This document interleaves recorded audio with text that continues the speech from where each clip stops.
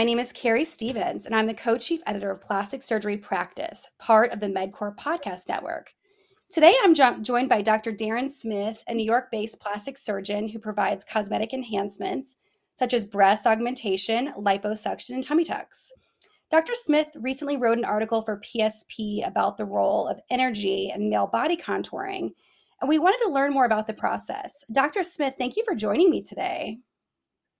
My pleasure to be here. Absolutely. And just to start, can you talk about your background and about your practice?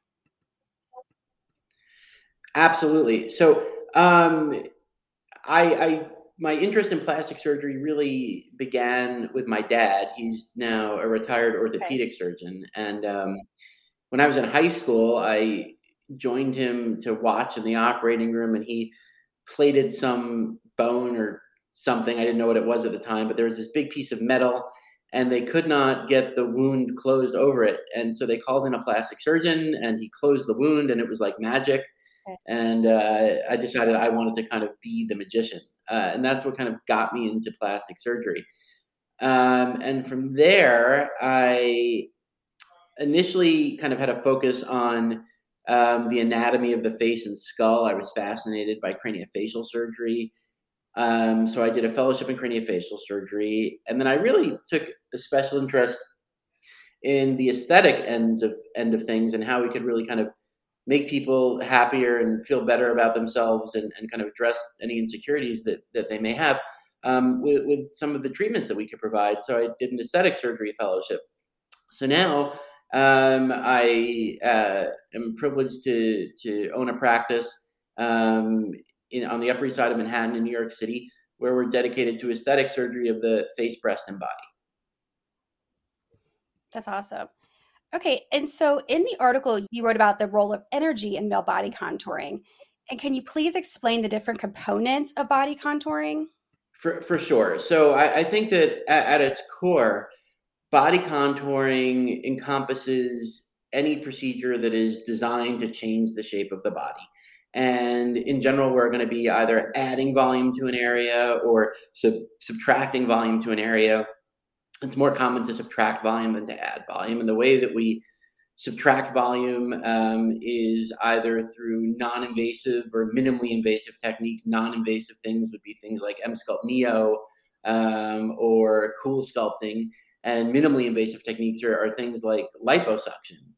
On the other end of that spectrum are kind of the classic invasive techniques like tummy tucks and arm lifts and thigh lifts.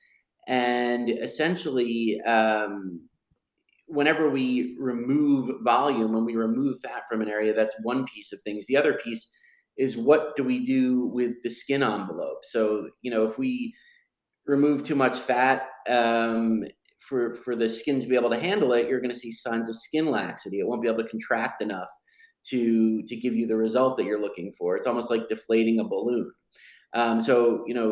The example that I always give patients is if you have a spectrum where on one end of it you have a 20-year-old woman who's never had kids, she's never smoked, and on the other end of that spectrum is a 90-year-old woman who's had 7 kids, she's smoked all her life. The 20-year-old is going to have better skin elasticity. If we do a little liposuction, her skin's going to snap back, and you're never going to know what happened. But if you take the 90-year-old and do that liposuction, you're going to kind of have this loose, hanging, maybe pruny looking skin. And, every patient is somewhere on that continuum. And, classically, if you were to take someone and do something to remove fat, say liposuction, and they did not have good skin contraction, you'd be kind of obligated to do something more invasive and cut the extra skin out, right? That's exactly what a tummy tuck is. It's a way of redraping the skin envelope to better fit the kind of volume contour that you've achieved.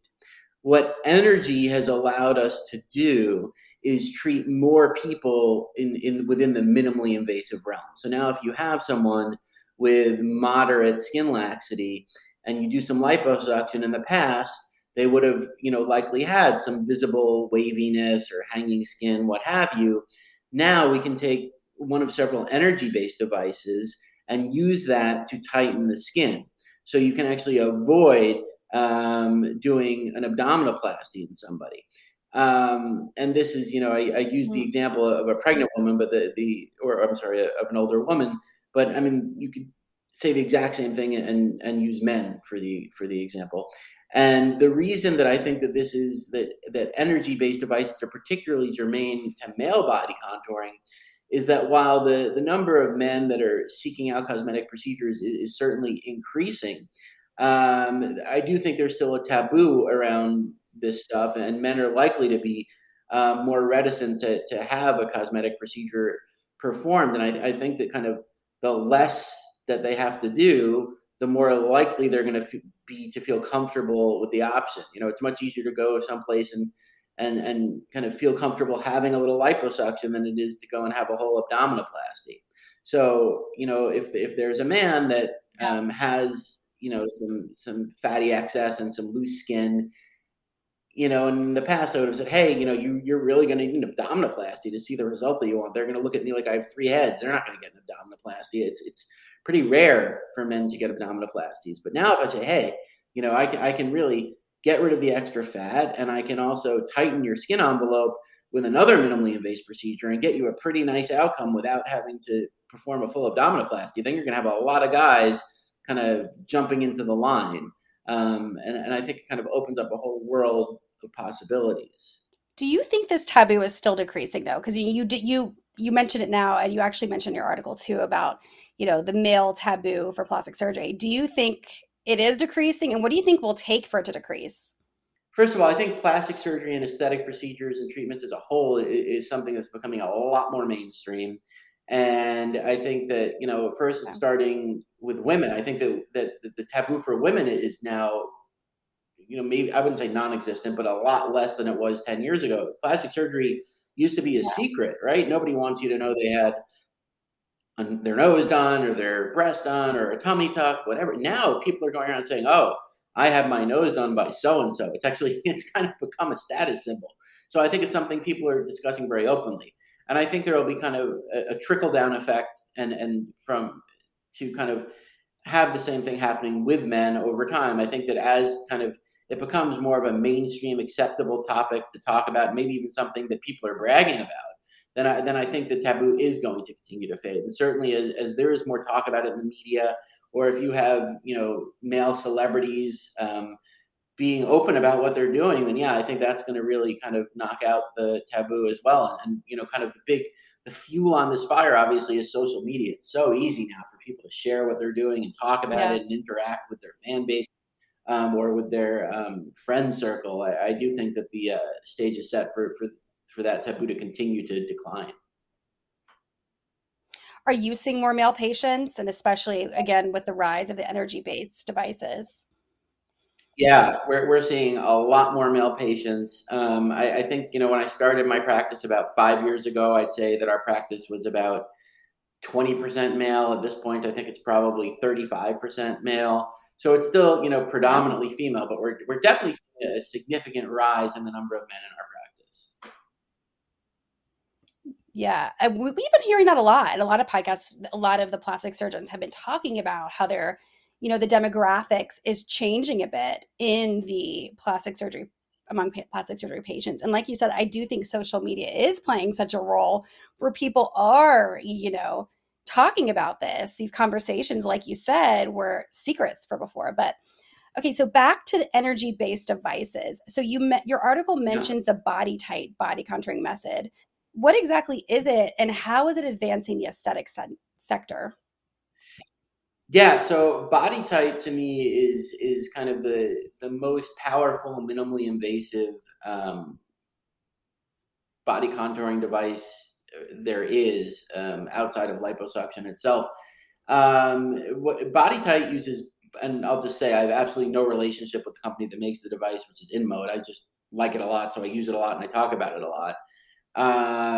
It's a bipolar radio frequency device, and it essentially consists of a very thin wand that goes through a standard liposuction incision and stays under the skin.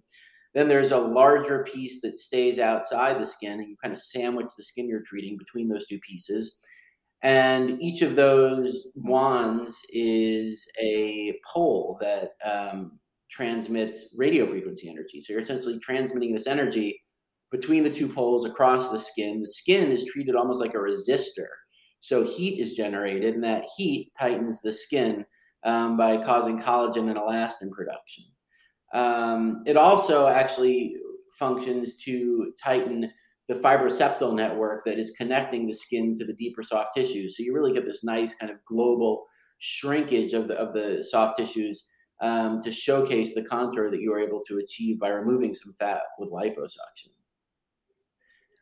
The other point that I'll make is the other device that people talk about a lot in this space is J-plasma, which is unipolar radio frequency energy. So that's a device that just goes under the skin and it kind of shoots out radio frequency energy in the form of plasma. I've never really liked that device. I think that you're kind of at risk for having more problems with it because it gets very hot very quickly and the energy is not really directed. It kind of goes everywhere. So whereas with the BodyTite, you're kind of just shooting energy between these two poles that are actually measuring the temperature in real time to keep you in a safe range. With the J-plasma device, you certainly don't have directional control. The energy is going kind of everywhere from the tip of the device. And the temperature control is not nearly as precise either. And actually, a few months ago, the FDA issued a warning about using the J-plasma device for skin tightening because they were seeing some real issues with it. There were burns. There were even a couple cases of muscle breakdown and rhabdomyolysis, where kind of the system was getting overloaded with muscle breakdown products, and people were getting pretty sick from it. Now, these are all very rare things, and I'm not trying to paint kind of an unfair picture, and there are certainly complications that are possible with the BodyTite device too. But, in a head-to-head, when you're talking about elective procedures, I'm always going to kind of choose the safer approach, and I really do like the BodyTite for that reason. Interesting. Yeah. Okay, and let's also talk about non-invasive male body contouring methods. So what devices and techniques are you currently having the most success with?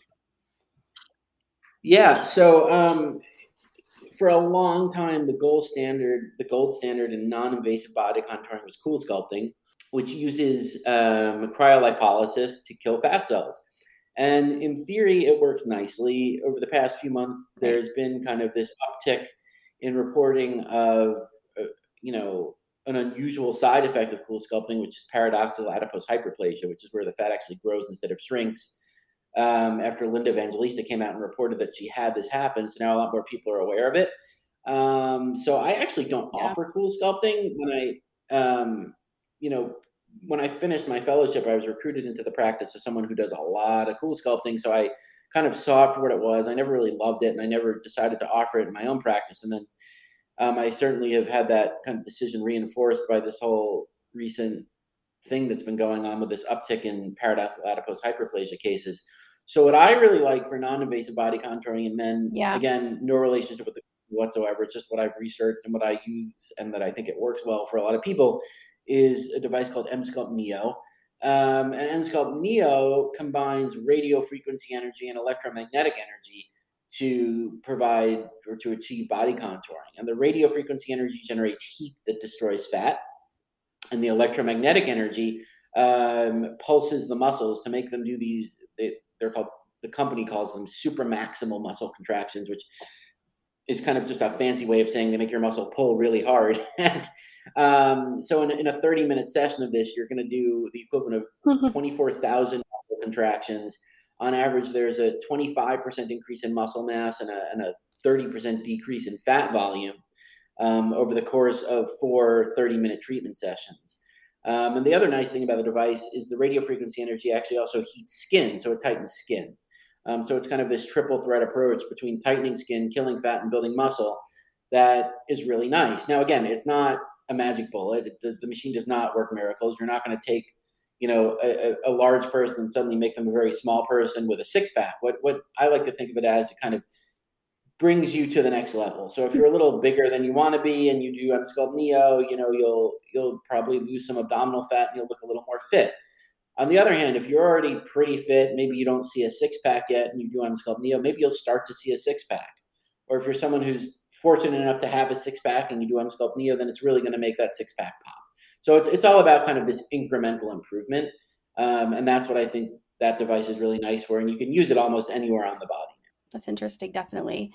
So, as a last question, what excites you most in the aesthetics field right now? And, in the body contouring segment of it in particular? Yeah, I think that, there are new devices coming out so frequently, and some of them are just totally crazy, but some of them are pretty cool. And what excites me is just the amount of thought and energy that's going into this space. And every so often, something comes out, and you're just like, "Wow!" I really think that we're rapidly evolving, and I think we're going to be able to continue to kind of achieve more excellent results with less intervention as time goes on. And the other kind of caveat I want to give is I would never say that these devices can replace surgery, right? Like you're not going to get a tummy tuck like result with Body Tight, and certainly not with Sculpt Neo, but they're a way of taking someone who, maybe would be satisfied with a slightly less dramatic result, but doesn't want the downtime, and gives them an option to have one of these procedures in a way they couldn't achieve that before. So I think as the technology advances and we're able to do it more and more, we'll be able to kind of amp that pattern up of being able to help people that want to see a change but don't want to have surgery, or want to have only kind of minimally invasive surgery without a lot of downtime. And they're going to be able to see some really nice changes as time goes on. No, that's great. Well, thank you so much, Dr. Smith. It was a real pleasure speaking to you today. And I encourage everyone to check him out on Instagram at NYC Plastics Doc. And be sure to check out the MedCore Podcast Network for the next episode of the Plastic Surgery Practice Podcast. And in the meantime, to check out on the latest industry news, please check out plasticsurgerypractice.com. Until next time, take care.